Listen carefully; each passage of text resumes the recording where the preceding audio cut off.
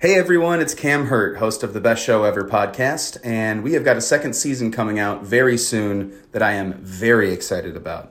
We've got some very cool special guests, including musical acts that we all love, like Karina Reichman, Daniel Donato, Jake Brownstein from Eggy, Rick and Peter from Goose, and many more. Tune in for new episodes dropping on Osiris Media March 5th on the Best Show Ever podcast. Hey folks, I am super excited to tell you a bit about today's new sponsor, Music Masters Collective. They're a nonprofit organization that produces unique music events, providing opportunities for fans and artists to meet and collaborate in an inspired and creative atmosphere. Every week, MMC hosts different events, all with the opportunity to learn from world-class musicians like Bill Frisell, Kurt Rosenwinkel, Julian Lage, Mark Ribot, Wayne Krantz, Oteil Burbridge, the Milk Carton Kids, and so many more. At an event like Alternative Guitar Summit Camp happening this August, you can expect in-depth workshops with guitar masters, once-in-a-lifetime performances, the opportunity to play alongside your favorite musicians, and a lot of fun. You'll leave this event packed full of wisdom and with a whole community of musicians to create with. This all-inclusive week in the Catskills Mountains of upstate New York is guaranteed to be magical. Scholarships are available. Spots are extremely limited. So visit www.alternativeguitarsummitcamp.com/moods to learn more.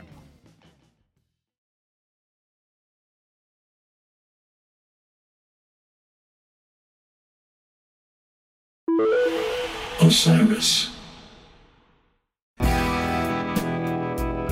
From Brooklyn, New York, this is Moods and Modes. I'm your host, Alex Skolnick. I'm probably best known as a professional guitarist.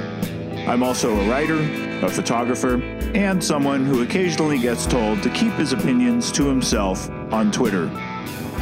This podcast will involve music and guitar, but it may take us to some unexpected places as well. So, thank you for joining me, and let's do this.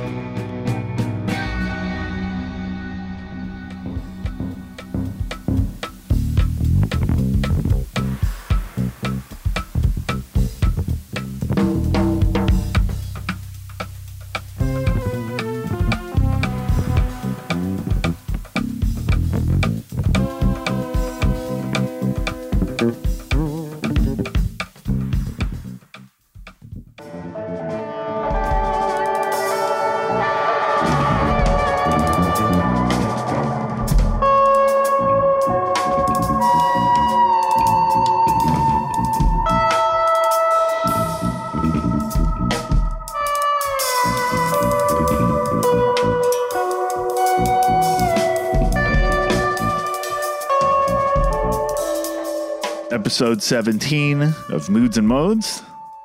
This is Alex. And once again, I feel a slight twinge as I jump in and have to speak over the music. I would love to just allow you to sit back and listen and have a transcendent experience, which you'll be able to do on your own at a later time. Alas, we must begin the program. The first thing we heard was a clip from an album by Brian Eno. I assume many of you know who he is. If not, I'll give a refresher shortly. And if you don't know him, you definitely know some of the artists he is associated with. That segued into a track from a forthcoming album by a very new project called Pakt, P-A-K-T, which has a very interesting story behind it. What do both these tracks have in common? Well, not a whole lot. One was recorded in London in 1975. The other was recorded in Brooklyn almost 45 years to the day, August of 2020. And I suppose it is fair to make a musical comparison and point out that both of these clips have music that places more of an emphasis on texture and improvisation. Neither is a meticulously followed composition, and both would probably have quite detectable differences from one recorded take to the next. However, the main thing that both of these tracks have in common is, can you hear it? The bass. Which brings us to the first bass-playing guest of Moods and Modes, Percy Jones. So I feel really lucky to have him here. I know it's hard to believe. It's been all guitarists so far as guests, no basses. But he won't be the last. There are more, including some that are already lined up, some real great ones. But as far as kicking things off for the bass on this program, there couldn't be anybody better. Now, Percy is the second guest on this program who is making music as far back as the late 1960s and is particularly known for works that came about in the mid-1970s. Our first was Peter Frampton, who happens to be somebody that if I were to go out to my street and poll random people, it would be difficult to find somebody who hadn't heard of him. And while that wouldn't be the case with Percy Jones, if I found somebody with a bass on their back or with eclectic music tastes, they just might have heard of him. Percy is a household name among bass players, and his fans include Stu Hamm, who I have lots of history with and will be a guest on the show. And it was Stu who first turned me on to the band Percy is most associated with called Brand X, a groundbreaking jazz rock group, which we'll talk about. And I one time included a member who would later go on to a level of fame easily comparable to Peter Frampton at his peak. Yet despite associations with folks who have received a great amount of public attention, Percy Jones is not about that kind of attention. He is about artistry and the music. The word unassuming comes to mind. Percy studied electrical engineering in college and seems like he'd be just as happy in a workshop or garage with a soldering iron in his hand instead of being on stage with a bass. However, his bass playing does indeed command attention, and for good reason. So one final thing before we continue. As I've discussed before, and many of you already know, I try not to make this show too much about me.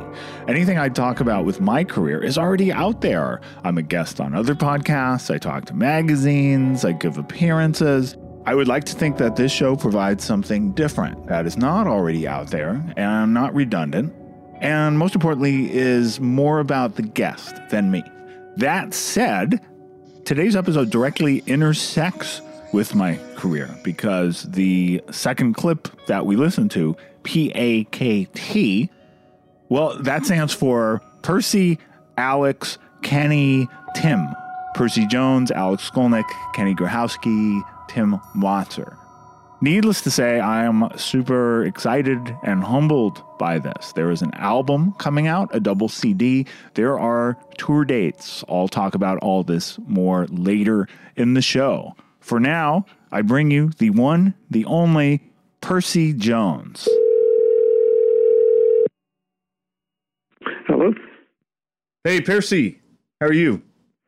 Hi, Alex. I really enjoyed the gig we did. So did I. I've been stuck at home for months. I've been just not playing with anybody, just sitting at home, sort of practicing a little bit here and there just to try and keep my stuff together. But, yeah, it was great to get out and play with somebody else, and do some new stuff. When was the last gig you did before that? Well, it was at the bitter end with MJ12, which is another band that I have, and it was in the winter. I can't remember the month. It was probably December or January. That was a long time. So, it's been 6 months since I've done a gig, period. Yeah, it had been about 4 for me. I was on a tour that kept going right up until March, right when things started shutting. It was actually scheduled. The timing was fortunate that it was scheduled to end just as things shut down. Yeah, so you were lucky, relatively speaking. Definitely. I mean, 2 shows did get canceled, but out of more than a couple dozen, so that wasn't bad. Yeah, well, Brand X was supposed to go to Europe in April or May. Of course, that never happened. Wow. Yeah, I'm sorry to hear that. And I'm going to cut in for a moment. There is a good reason for Percy's quick, ironic laughter of resignation right there. First, let me explain what he's not saying. He's not saying that he and Brand X, the band he is most associated with and has been since the mid-70s, had a tour of Europe and it got postponed because of the pandemic. No, what he is saying is he and Brand X had a tour of Europe in April and May, and it did get canceled, but not because of the pandemic, because of band drama. And we do discuss this for the next few minutes, but I'm not going to play that for you for a couple reasons. A, I don't want that to be the focus of this episode. And B, I don't want anybody to get in trouble, him or I. I do need to elaborate just a little bit, however, because it relates to the episode and where we're going next. So first, let me explain that the brand X that has existed in the 2000s has mostly consisted of some combination of original members who were there in the 1970s and 80s and younger players, some of whom might not have even been born when the band was in its prime. And they're not alone in that respect. There are quite a few touring acts where there's a younger member or two, and it gives the band a shot of youthful energy along with the authenticity of the original members. Think of Derek Trucks with the Allman Brothers or Arnel Pineda with Journey, just to name a couple well-known examples. And while it's true Brand X has never done a yearly engagement at the Beacon Theater in New York like the Allman Brothers, or a headlining spot on Lollapalooza, as Journey just announced, the band has its fans. They've managed to rebuild their following. They've become a hit on the more recent annual prog rock events, such as the Cruise to the Edge. And they can sell out some respectful venues. And one of the younger members who's become closely identified with the band, much like Derek Trucks has with the Allmans, is drummer Kenny Grahowski. The drum chair of Brand X is very important for reasons which will become apparent. Now, again, I'm not going to get into details of the rift within the band, but I will just say that Kenny and Percy were on one side, and other members and the band's management were on another side. It resulted in Percy and Kenny leaving.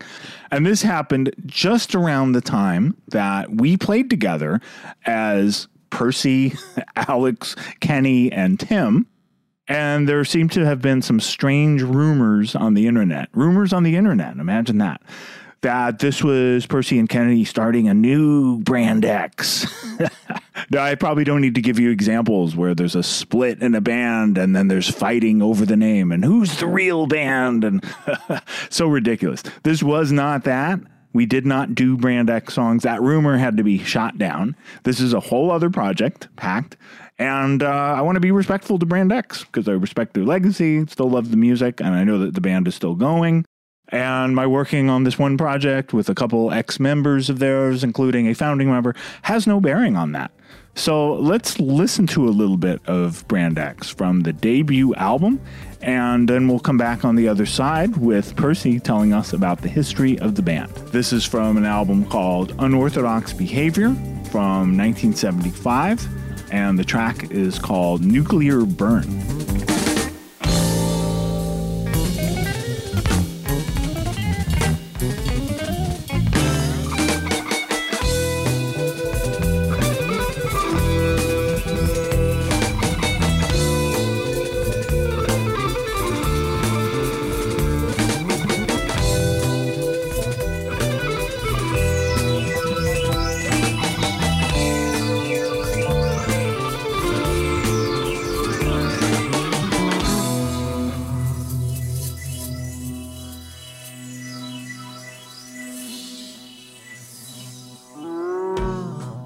Now, were you there the whole time? Because I know the band has so much history. Or was it dormant for a while, then it got resurrected? Yeah, I mean, it was sort of dormant several times. We started in about 1974, and I was living in London, and I'd already met Robin Lumley.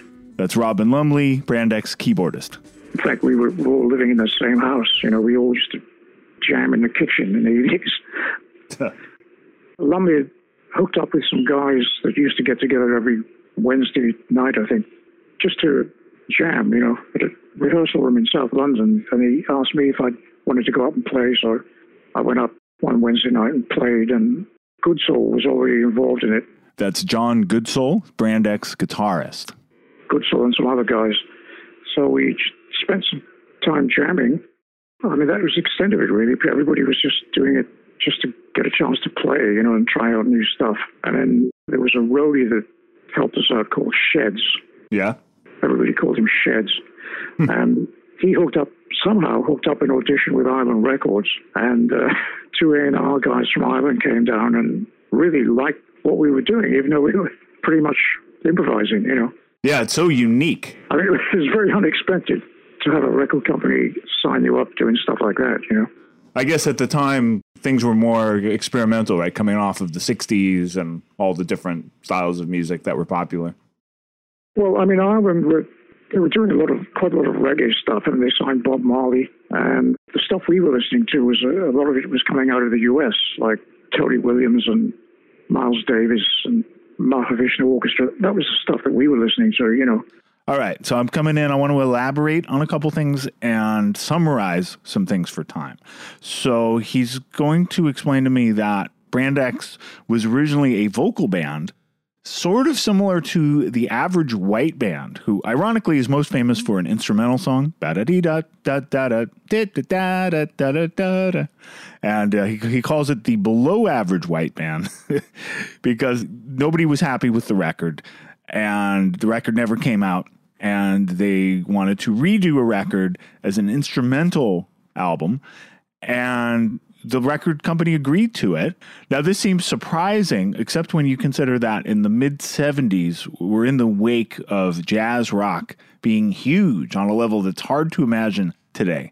On the Chick Corea tribute episode, we spoke about Chick's work with Miles Davis and the first electric jazz records, culminating in Bitches Brew, which was a massive bestseller. Herbie Hancock's Headhunters came out around the same time, also a smash hit. The drummer Mike Clark, his name comes up in a little bit. And it's interesting that Brand X gets branded as a prog band, branded, no pun intended.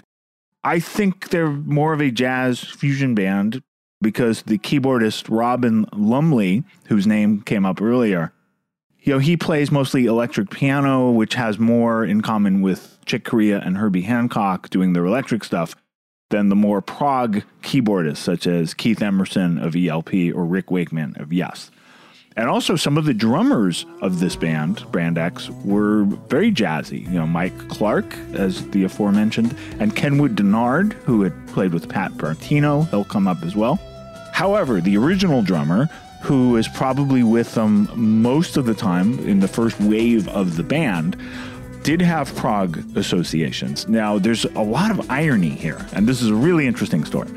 So remember that the band had done a vocal album. Nobody was happy with it. So they switched to instrumental music, and they decided they needed a different drummer to do instrumental stuff. So the drummer they got, ironically, would go on to become better known as a singer.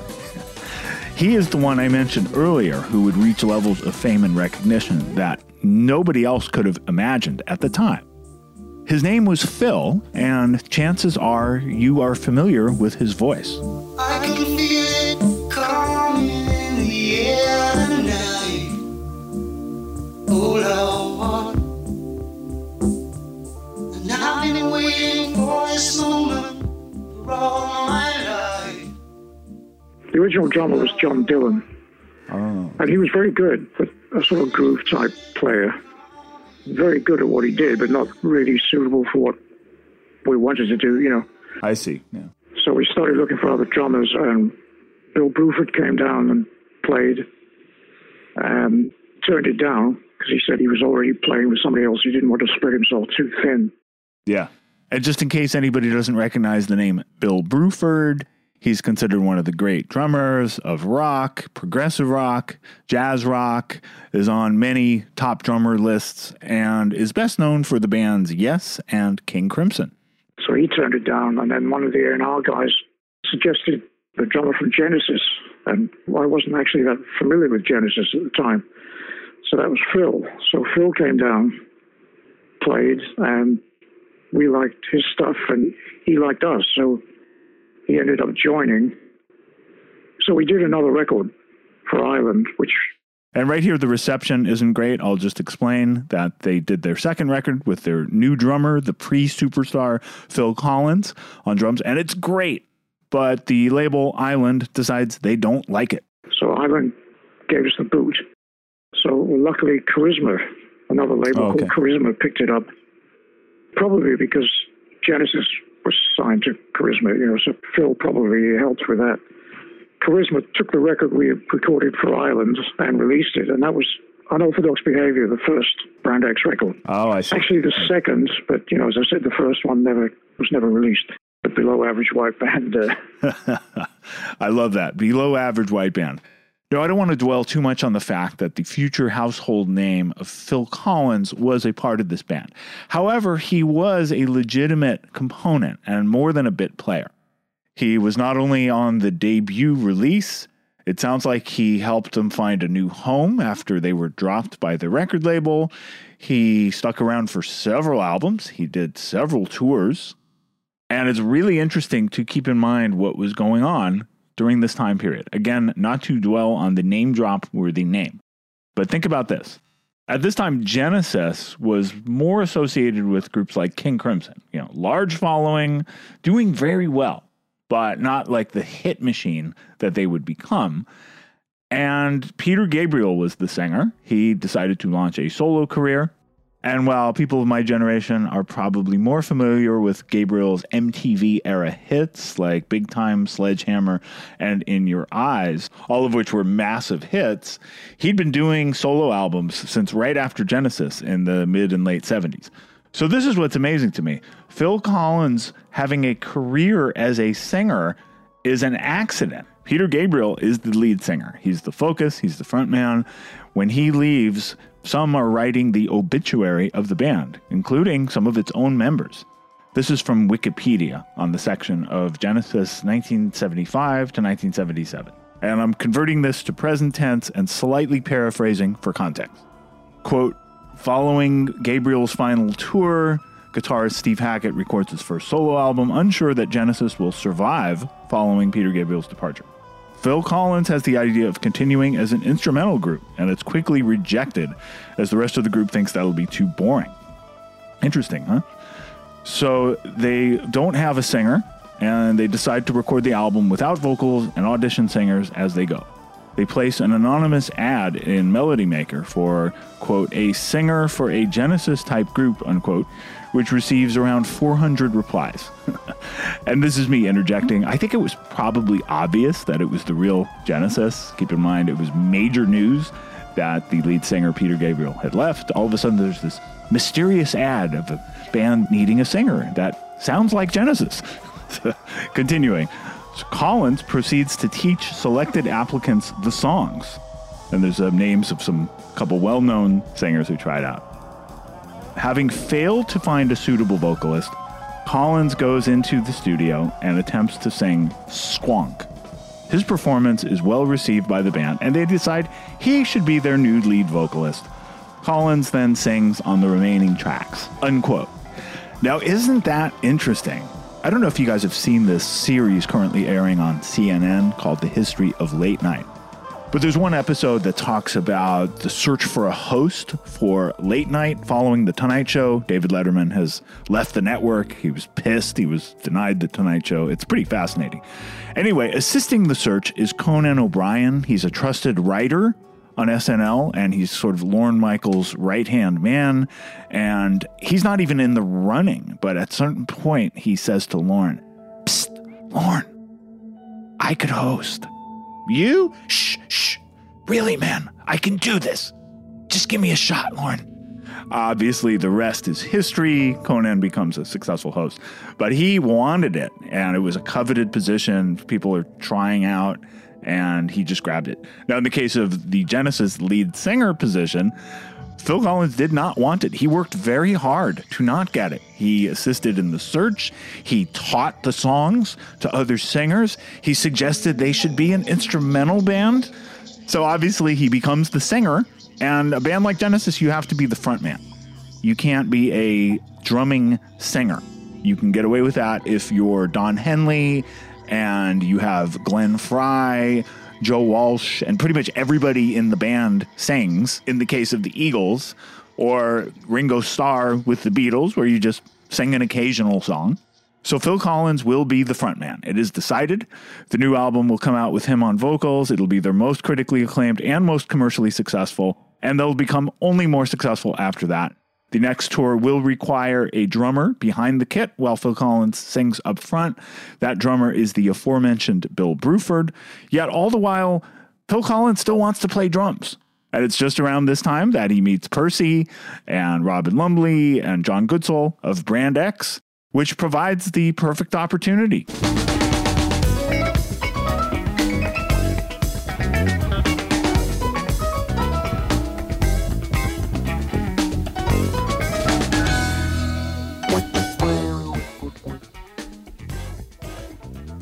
All right, that song's called Big Ugly from the debut Brand X album, Unorthodox Behavior. Percy with John Goodsall and Robin Lumley, the drummer Phil Collins, who I believe called himself Philip Collins at the time. Good to hear Phil getting funky on that.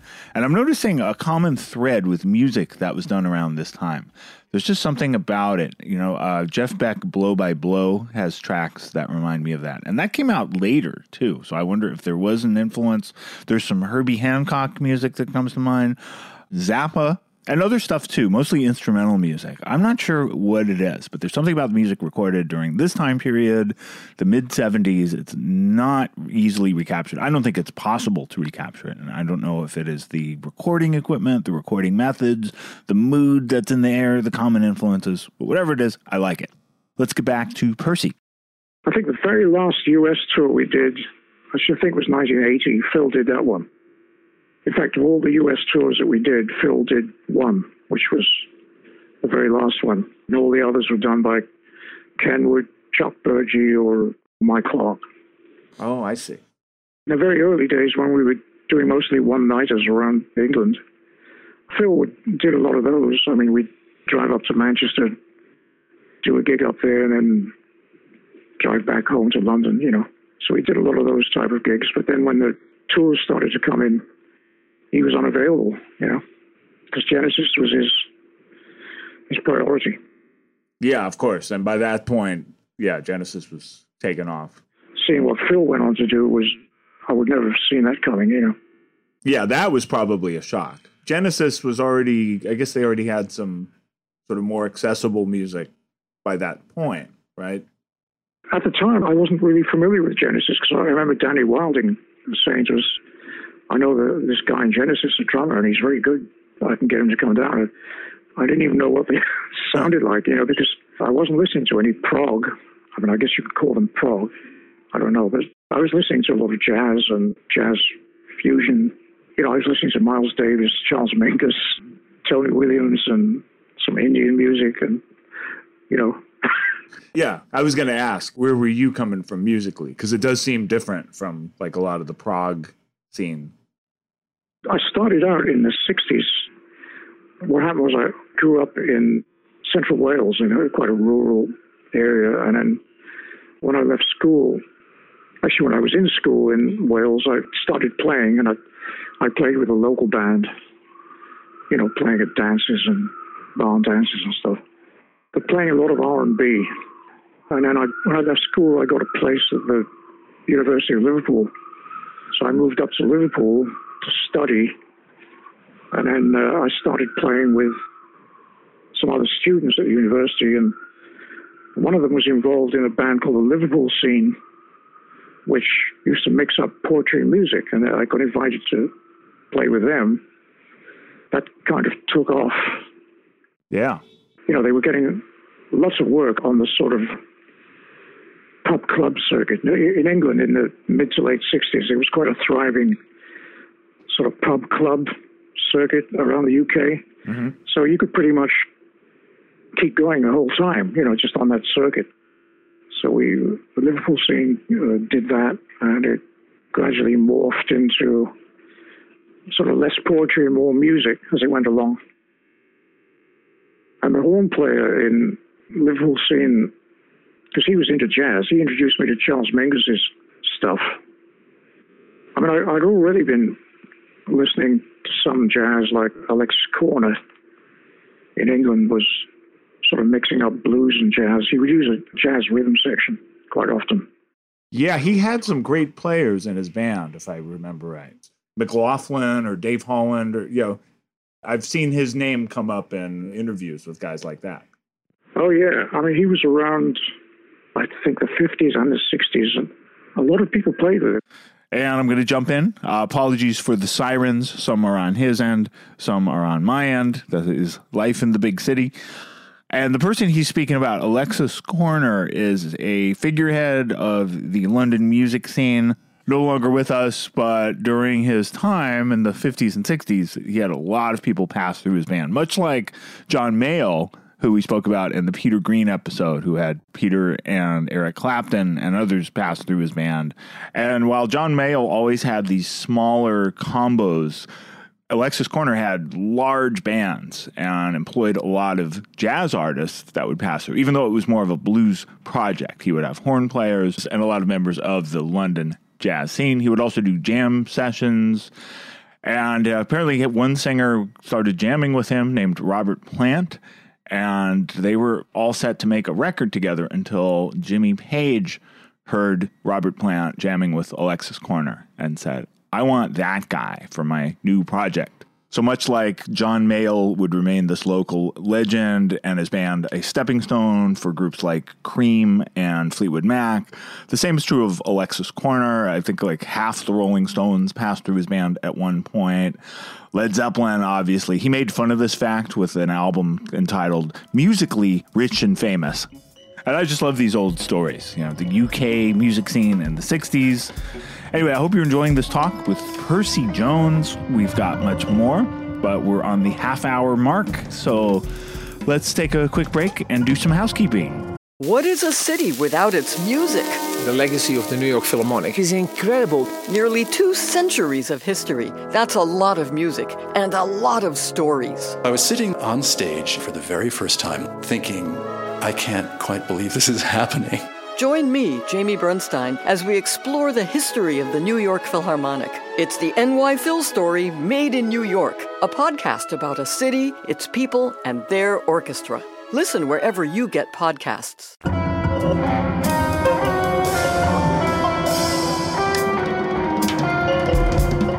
So as I mentioned at the top of the episode, I don't want to make the podcast about me. However, I am super excited to be a part of the next album that's coming out with our guest, Percy Jones, and that is called Pact, P-A-K-T. And our first recording is a double live CD recorded at Shapeshifter Lab in Brooklyn. I think I talked about that show when we did the podcast around that time. And you can order it on moonjune.com. That's Moonjune Records, and our friend Leonardo from Moonjune, who's a passionate music fan and is also presenting our concerts. The concerts are July 22nd at Daryl's house. That's Daryl Hall of Hall & Oates. Yes, he has a venue, a very cool venue that's in Pawling, New York. July 23rd in Pennsylvania, Kennett Square, Kennett's Flash Rooftop Series. July 25th, Sellersville, Pennsylvania at the Sellersville Theater, and more shows are planned to be announced, but that's all I can say at this time. Also, by the time you hear this, after June 11th, you'll be able to pre-order the album by going to moonjune.com. And I just want to quickly say about this album, I'm really enjoying listening to it. It's not that I'm one of these artists who hates everything they record. It's just usually in the studio, you fine-tune again and again, and it's so meticulous and repetitive. You get tired of the music. This was music, we went into it having no idea what we were going to do, not really remembering what we did. So hearing it, it's very fresh, and it reminds me a little bit of some of the experimental music of Brian Eno, which I like a lot, and some of which Percy has played on, and which we will be discussing in the second half of this episode. Also, speaking of new and different experimental improvisational music, our friend Jane Getter, who is going to be on the podcast at some point, she's got a new album, Anomalia. It's getting some really nice reviews, so I'm honored to be one of the players on there, along with Adam Holtzman, Chad Wackerman, Stu Ham, Gene Lake, Mark Egan, my friend Randy McStein, our friend Vernon Reed, who's also going to be on the podcast at some point. In fact, I think pretty much everyone on the album would be a great guest down the road. For now, we've got lots of episodes planned, lots of content. That's not a problem. Time is another issue, but we're dealing with that. And finally, thank you, new Patreon members. There were a whole bunch since the last pod, so I want to welcome you. Patreon.com patreon.com/Alex Skolnick, and welcome our new sponsor, Melify, a very cool online teaching platform. You may have already heard the ad, depending on when it's placed, and Melify joins Music Masters events as official sponsors for Moods and Modes. We love music education, and we thank you so much for being on board as our sponsor. Now, let's get back to our program with Percy Jones. Alexis Corner was like a very well-known on the music scene in England. I mean, I think all the British musicians you talk to from that period would know who he was, you know, or even know him personally. So having heard Alexis with, you know, the sort of jazzy rhythm sections he used, you know, I started getting into jazz, you know, and then when Mike Evans in Liverpool scene introduced me to, played me some Charles Mingus stuff, I was hooked on Charles Mingus big time, you know, and I started listening to all his records and trying to play what the licks that he was playing, you know. Oh, yes. I made amazing compositions. He had a lot of energy in the music and a lot of spontaneity, you know. There was a looseness about it that was, I mean, I don't mean looseness in a sloppy sense, but looseness in like an improvised sense where you could never really know where the music was going to go, you know, on the edge of your chair all the time. At least that was my take on it. Yeah, it also seems to be different from anything else. Yeah. Right, he had a very distinctive style. You know, someone to put a record on, immediately you could tell it was Mingus, you know. And allow me to cut in for a moment. Charles Mingus is a very interesting topic. He sounded quite different from his contemporaries, very distinct sound. To my knowledge, he never played any electric instruments or incorporated electric instruments. He was always an acoustic bassist playing with horns and piano, traditional jazz ensembles. Yet his music is so distinct as a bass player and especially as a composer. His music seemed to strike a chord, pun not intended, with audiences who didn't listen primarily to jazz. Much in the same way that the electric jazz of Herbie Hancock and Miles Davis and others would reach beyond the traditional jazz audiences, crossing over. Mingus did the same thing, maybe not in as great numbers, but with tremendous impact, reaching musicians like Percy, Jeff Beck, who covered Mingus's composition, Goodbye Pork Pie Hat. That apparently, from what I've heard from good sources, was the song that earned Mingus the most money he's ever earned from music publishing, to the point where he was hounding Jeff Beck, sending him songs regularly. Hey, man, I got one for you. You know, do this one. Who could blame him? Now, I assume most of you have heard Jeff Beck playing Goodbye Pork Pie Hat, especially the guitar players. If not, stop this podcast right now. Go get Goodbye Pork Pie Hat by Jeff Beck and listen to it. And either way, if you have not heard the Mingus version of Goodbye Pork Pie Hat, listen to that. Before we get back to Percy, I just want to play you a little bit of a lesser-known Mingus tune that really captures the energy that Percy was talking about. By the way, Mingus was quite a character, and some of that is reflected in his titles for songs. If you get a chance, watch this new Netflix documentary with Fran Lebowitz telling stories to her buddy Martin Scorsese, who directs it, called Pretend There's a City. Highly recommended series. And she knew Mingus quite well. And there's a scene where she tells a great story. She's actually telling it to Spike Lee in the film about Mingus. And the title of this song kind of reflects his character. It's a variation on another composition of his, Haitian Fight Song. But he calls this one 2BS. Roman numeral 2, initials B and S. To bullshit.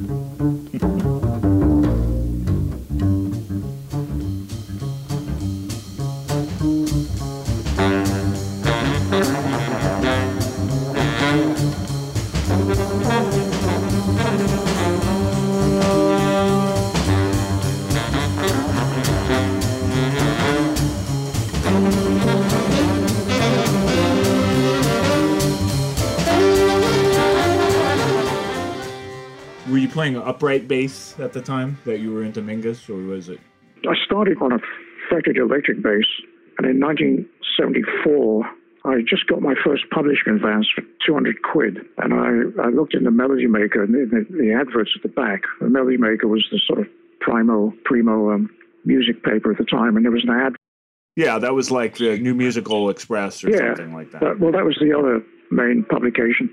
There were two of them, New Music Express and Melody Maker were the two main ones. So I saw this ad for a Fender fretless precision. It was 200 quid what guy wanted.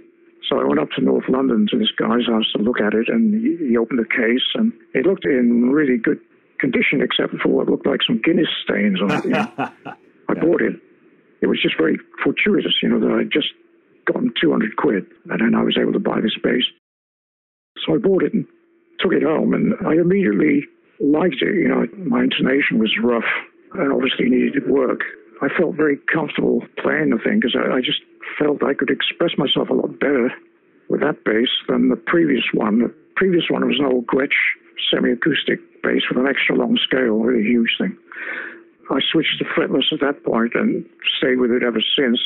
I bought an upright a couple of years later. I think it was 1976, because we used to rehearse in a studio in West London, and I'd noticed this upright leaning in the corner of the room. And every week that we went there, I'd see this upright. So I asked the guy at the studio, whose bass is that? And he said, "Oh, it's ours. You want to buy it?" So I said, "Well, how much do you want?" He said, 40 quid. You can have it for 40 quid. It had a crack in it. So it was not, it was in good condition apart from this crack. So I gave him the 40 quid, bought the bass, and took it home, and I started playing it. And I got up to a certain level, but never really proficient on it. And I didn't do much recording with it. I think I did some stuff with Eno, as I said earlier. Eno being the one and only Brian Eno, and I want to play you some of Percy's work with Brian Eno and discuss Brian Eno. But first, I just want to mention that the bass he is talking about there, the electric one, is the fretless. He is considered one of the main voices of the fretless bass. Now, if you heard our prior episode, we were speaking to Rez Abazi, guitarist, who has a fretless guitar, which is much less common. I've actually never played one. I'm kind of curious. But the fretless bass is more common. There are plenty of players that play them. They're much more easily available than fretless guitars. And in fact, there was a recent roundtable of fretless bass players at Berklee College of Music doing an online webinar. And Percy was part of it. And so many players that I've played with.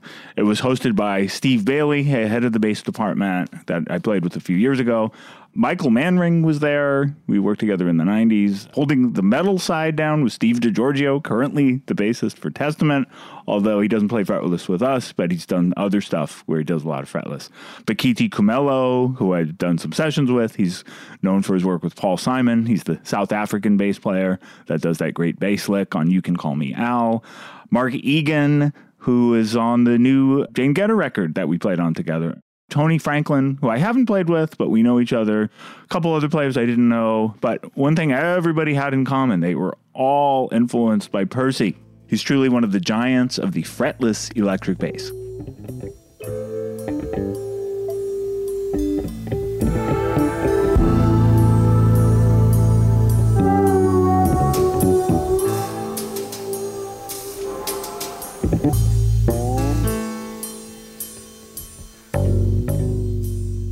So that's from an album called Before and After Science by Brian Eno. That's from 1977. That's got Percy. And it sounds to me like he's playing melodic lines on the fretless electric bass. But I think I hear the upright bass that he was talking about before. So I think that lays the foundation with the fretless doing overdubs. And everything else you hear is Brian Eno, except for the drums, and that's our buddy Mr. Phil Collins, who was on a lot of these sessions with Percy. They were sort of like a team. Now, Brian Eno is, for those who don't know, sort of one of those genius figures in music, very innovative. Reminds me of another Brian named May, although not a guitarist, more of a keyboardist, sometime vocalist, although he's the first to say that he is not the most skilled on vocals or keyboards or any instrument, yet he has reinvented the game in a way, mostly with recording, the recording process. Innovative is an understatement, hyper creative, studies creativity. He's also known as a music theorist as well as a musician with new recording techniques and a production resume that includes many folks you have heard of, seminal albums by the likes of U2, Talking Heads, Coldplay, David Bowie. Most of the albums under his name have a more selective audience, And I really like them. He's just got an astounding amount of output that falls under the ambient experimental category. And I'm sort of at that point, I like to listen to music to turn off my brain. I don't want to get ideas and have to pick up the guitar and work on a riff or solo along all the time. So very often I'll just put on music, and I've discovered Brian Eno has so much great music to listen to for that purpose, just to tune out and read or just not think about stuff. And along the way, I've noticed some really cool bass parts, many of which turned out to be Percy. Here we talk about that. It's so interesting with the Eno stuff, now that you mention it, because I've been discovering him, more recently. Now that you mentioned that you're playing, like I can hear it. I know exactly which tracks you're on. Like I said, we recorded a lot of stuff together. There was stuff where I'd do a track of upright or electric and then overdub a track of upright or electric. So it'd be two, electric and upright. And we're doing a lot of this stuff like on the fly. He'd come up with a very vague sort of starting point, and we'd take it from there, and then we move on to something else and move on to something else. So we did a lot of recording, and I'm not sure exactly what he used. I mean, obviously a lot of it was never used, but he obviously took bits and pieces from various takes and used them on various records, I remember showing up at the Island Records studio once to work with him, and I walked into the control room, and the engineer said, "Duck." So I looked up, and there was a tape loop going all the way around the room. What? Like jammed in the corners of the room to support the tape. And this tape loop must have been like 60 feet long or something. Literally going around the room. Wow. And there was another time when he started to click, or a metronome or something. And he'd given everybody a piece of paper, and he said, "Write down 1 to 100. And then he said, "Number 1, Percy, you play C sharp. Number 2, Fred," I think it was Fred Frith. Oh, sure. Said, "You play a F sharp." And then he started to click. And I think we got to number 11. And then it sort of descended into chaos. Phil was throwing water bottles across the room, trying to hit a bicycle that was parked on the other side of the room with a click. So that was something it never took off, But hey, you got to try. We would try these things, That's amazing.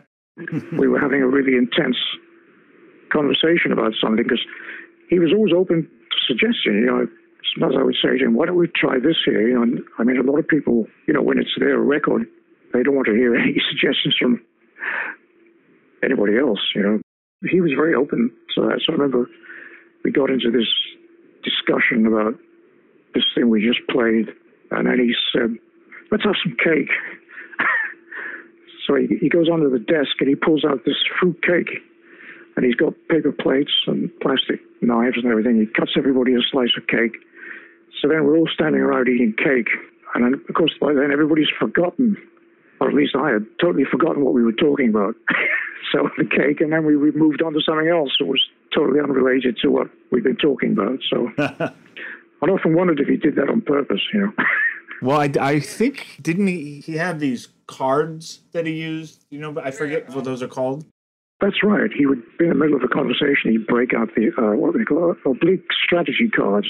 That's it. Oblique strategy. Yes.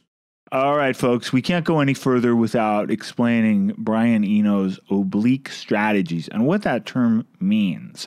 You've certainly gotten a glimpse of it with Percy's stories, walking into a recording studio, being told to duck because there's a giant loop of tape surrounding the whole studio, all the musicians being instructed to play only based on numbers written on a piece of paper, Phil Collins being instructed to throw water bottles at a bicycle and it being recorded, everyone in the studio being instructed completely out of the blue in the middle of the process to drop everything, forget what we're working on, we're gonna have some cake, and I just happen to have a fresh cake and some paper plates and some utensils right here.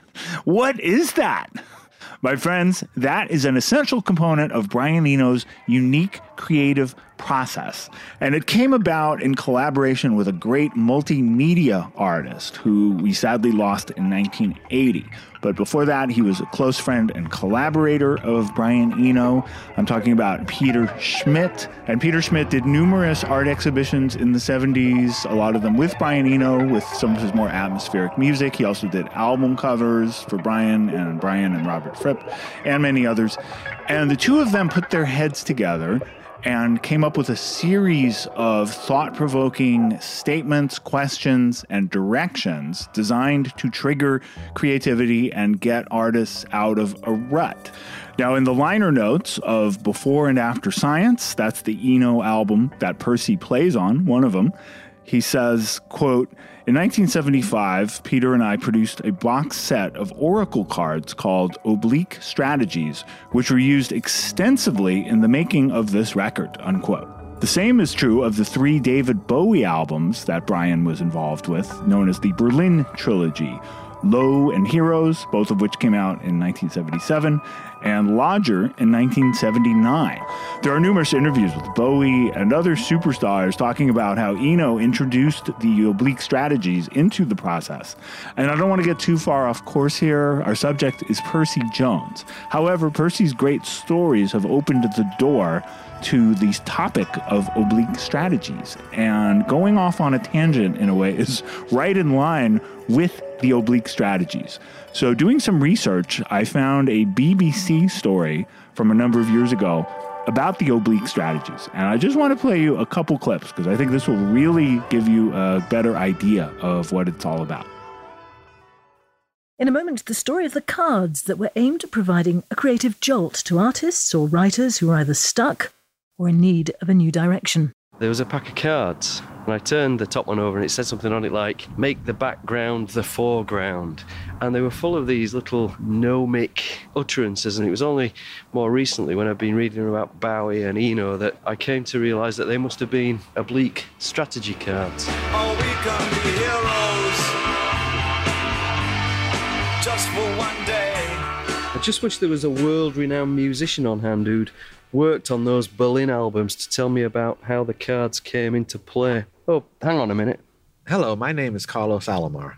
And that's Carlos Alomar, the fine guitarist who played on Bowie's Berlin Trilogy produced by Brian Eno. He also played on Bowie's Glass Spider tour with friend of the pod, Peter Frampton. I picked a card, and the card simply said, "Think like a gardener." The immediate impact of the thought, of course, throws you off. I think that's the purpose. I started thinking, how would I make things grow? So it allowed me to look at the sessions a little bit differently. I kind of let my guitar parts develop into being what they were. You know, plant something, nurture it, water it, let it grow. They're very curious cards. Let me see. Take the thing that you hate the most and amplify it. Take the most improbable and make it probable. Now here's the host of that BBC segment, Simon Armitage. I read somewhere that Eno had talked about trying to use these strategies in the studio because he'd noticed in studios that people panic. They're up against a deadline. And when people panic, he said that they take the head-on approach, which usually produces an ordinary but acceptable result. And I suppose in trying to do something through the oblique strategies, you're trying to produce the extraordinary thing. And just one more clip on this topic. Somebody else who appears in this program is a Bowie expert who helped coordinate an exhibition on David Bowie that took place in the UK in 2013, Paul Morley. Eno would have one card that suggested perhaps that he tried different things, and Bowie would have a card that suggests he tried the same thing, and they didn't know which card they had, and they would each enact something, a mix or a texture. For me, in many senses, the producer of the albums was the oblique strategies.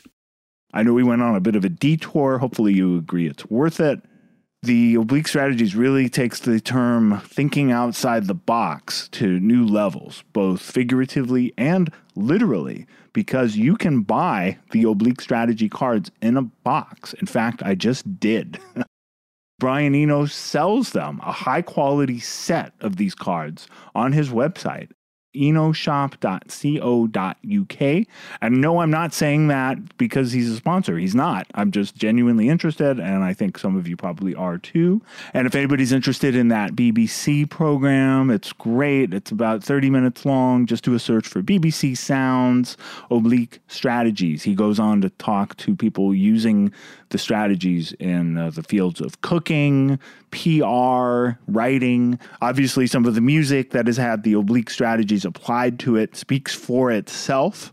I'm planning to try applying it to some of my own projects. I'll let you know how it goes. I'm sure we'll revisit this topic on a future episode. And for now, let's get back to Percy. Yeah, I remember on occasion you pull these. At first, I thought they were tarot cards. I was thinking, well, what's going on now? But yeah, it was part of his decision-making, whatever, Yeah, well, it's so artistic. I mean, the thing with the cake sounds like something right out of that, Yeah, it could have been, yeah. Whatever it was, it worked, He was a very interesting guy to work with. I thought he was breaking ground, No question. When was the last time you worked with him or spoke with him? After I'd moved to New York, I did a session with him and John Hassel, which would have been maybe 81 or 82. And then the final session I did with him, talked him into using Mike Clark. Really? Oh, that's interesting. Mike, myself, and Eno, we could come up with some really unique stuff. I'll bet. That would be a disaster. Oh, really? He couldn't get into what Mike was doing. He said it was too complicated. He couldn't work with it. And I felt a little bad because I was the one who suggested the whole thing, I just had a sort of vision in my mind that it could be some fantastic music, but I was wrong. It was a bit of a disaster. Yeah, sometimes you don't know. I mean, I would think on paper that sounds great. Well, like you said, you never know. You have these super groups that are put together despite everybody's individual ability. Collectively, it just doesn't work, I mean, that happens, I guess. Yeah, I've seen that happen a few times. And what I was thinking of there, I didn't say it out loud, but I once saw a clip of John McLaughlin and Herbie Hancock, two giants of their instruments, guitar and piano, respectively. They'd both played with Miles Davis successfully at different times. And they were both on this jazz festival, appearing with their own bands. And then they came together, I guess, for a jam session or a special event. And it did not work. You would not know how great they were. They were stepping on each other. The music just was kind of lifeless. They just didn't have chemistry. Sometimes what seems like a great idea just doesn't work in reality. It happens. So speaking of Herbie Hancock, the drummer who came in to Brand X after Phil Collins was Mike Clark, and he was best known for playing with Herbie Hancock on the best-selling album Headhunters. And whether you're a fan of instrumental music or not, jazz or otherwise, chances are, at some point, you've probably heard this.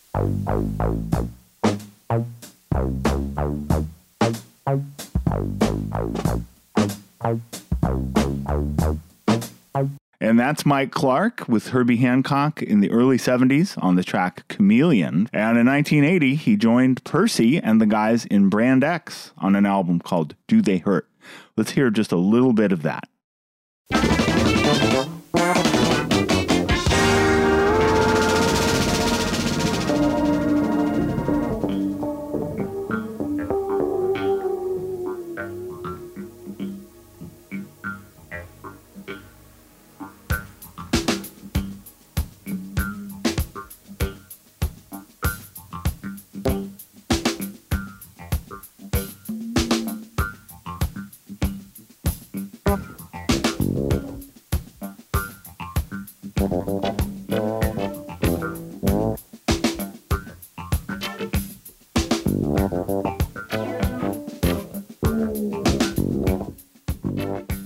I don't know about you, but I can totally tell that it's the same drummer from that Herbie Hancock tune. It has a very distinct drum tone and feel. And I can absolutely understand why Percy would have thought this would be a good combination with Brian Eno. I could picture them sounding great together.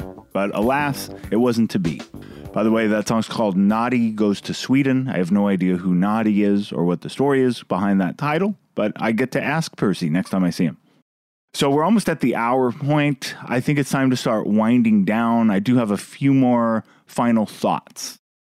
As I mentioned up front, Percy Jones, born in Wales, with much history in London and the rest of the UK, but based in New York since the 1980s, is incredibly unassuming. It's all about the art and playing that fretless bass like nobody else. I'm sure at any time over the years he could have joined a big pop artist and backed somebody up, but that's not what he's all about. Today he's a member of the East Coast improvisational scene, playing with numerous artists. I'm humbled to be one of his recent collaborators, and I'll be updating you on the music that we do. And we could easily spend a lot more time talking about other associations of his, such as being a part of Soft Machine at one point, a band with numerous members, including the great Alan Holdsworth, although they weren't in the band at the same time. But as a member of Soft Machine, he supported Shakti with John McLaughlin. He also played with Steve Hackett, the original guitarist from Genesis, and many others. Of course, his main association will always be Brand X. We started in about 1974, and then we continued until 1980, the whole time up until actually 1980 when they used another bass player, John Giblin, on some of the stuff. And then it stopped working for, well, pretty much a decade. And then in the early 90s, John and I, Goodsall and myself, went out as a trio with Frank Katz, and we did some gigs as a trio, sort of low-key stuff. That was on and off, like, pretty much right through the 90s. We'd go out to California or the Midwest, have nothing for 6 months, and we'd go out and do another little tour, you know. So it was sort of on and off like that. And in 2000s, we pretty much stopped again until 2016 when, you know, we got some funding and put a complete band back together. And we worked, well, up until Christmas, really. Oh, so much history, so many decades. And the Christmas he's talking about, where everything stopped again for Brand X, was the Christmas before last.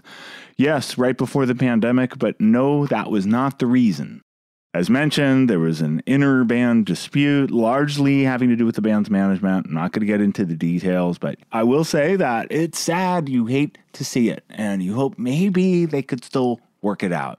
You know, Fleetwood Mac, shortly before then, split with their longtime guitarist, Lindsey Buckingham. And it's hard to picture Fleetwood Mac without Lindsey Buckingham, just like it's hard to picture Brand X without Percy Jones. Then again, Lindsey Buckingham just released a long-awaited solo album, I saw, and Percy's doing all kinds of great music, including Pact, if I may say so, and he's going to be just fine. So, you know, life is unpredictable. And there's no better example of that than Brand X's first drummer. The problem we had with Phil, there was no musical problem, of course, but he was so busy with Genesis after about 1976.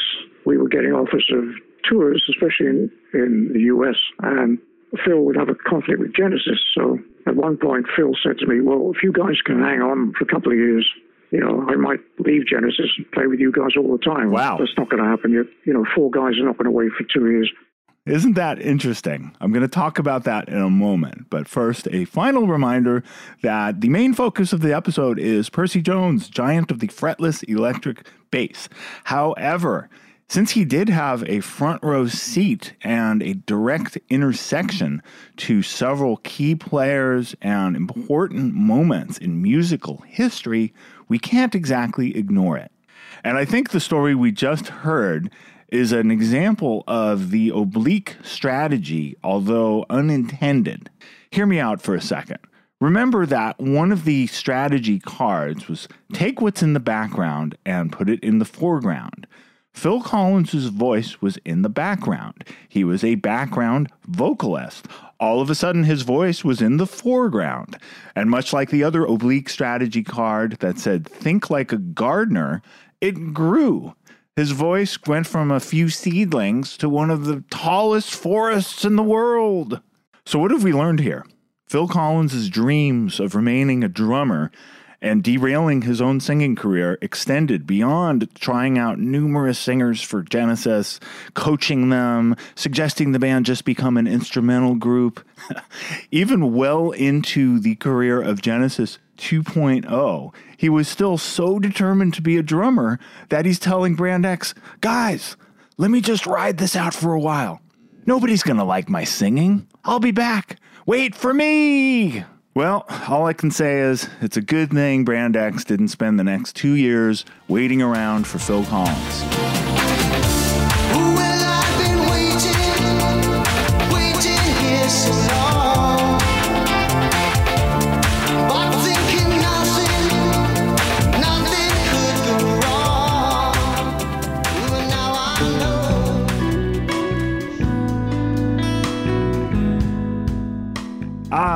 What a fun episode. I hope you think so too. Really unpredictable, right? Went a lot of places. It's so great talking to Percy. He has amazing stories, and you kind of have to pull them out of him. You know, he's kind of earnest, humble, modest, but in it for the right reasons. A man of great musical skill who has been in some very interesting situations. Moods and Modes is presented by Osiris Media, hosted and produced by yours truly, Alex Skolnick. Osiris production by Kirsten Cluthy and Brad Stratton, with final edits and mixes by Brad Stratton. Music by yours truly, Alex Skolnick. Here with Matt Zabrowski and Nathan Peck on the bass on this outro. And any music you heard in the episode that wasn't otherwise specified was by Pact, P-A-K-T, Percy Jones, Alex Skolnick, Kenny Grahowski, Tim Mozart, and used with permission from Moon June Records, and the album comes out July 22nd. And thank you everyone for listening. The podcast is nothing without you. Thank you for being patient. It takes a while to do these. I'm trying to find some new systems to speed up the process, but hopefully it's worth the wait.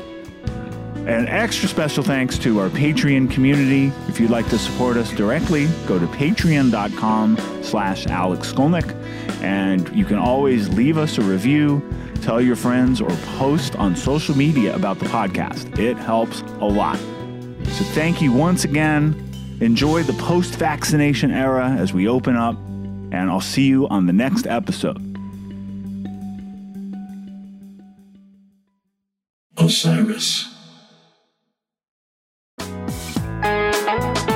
Hey listeners, I want to tell you about the April-May 2023 issue of Relics magazine. Features a Dave Matthews Band cover story with additional articles and interviews with The National, Graham Nash, Wayne Shorter, ALO, Ivan Neville, our friend Eric Krasno and Stanton Moore, Marty Stewart, and much more. Check out the latest version of Relics and subscribe now at relics.com/DMB. Thanks, Relics.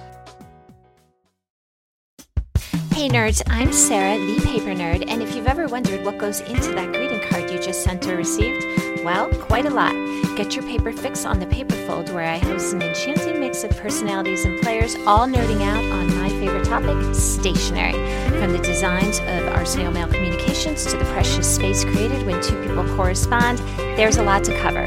So come grab a seat in the stationery community's only 5-star paper salon, the Paperfold, now part of the Evergreen Podcast Network.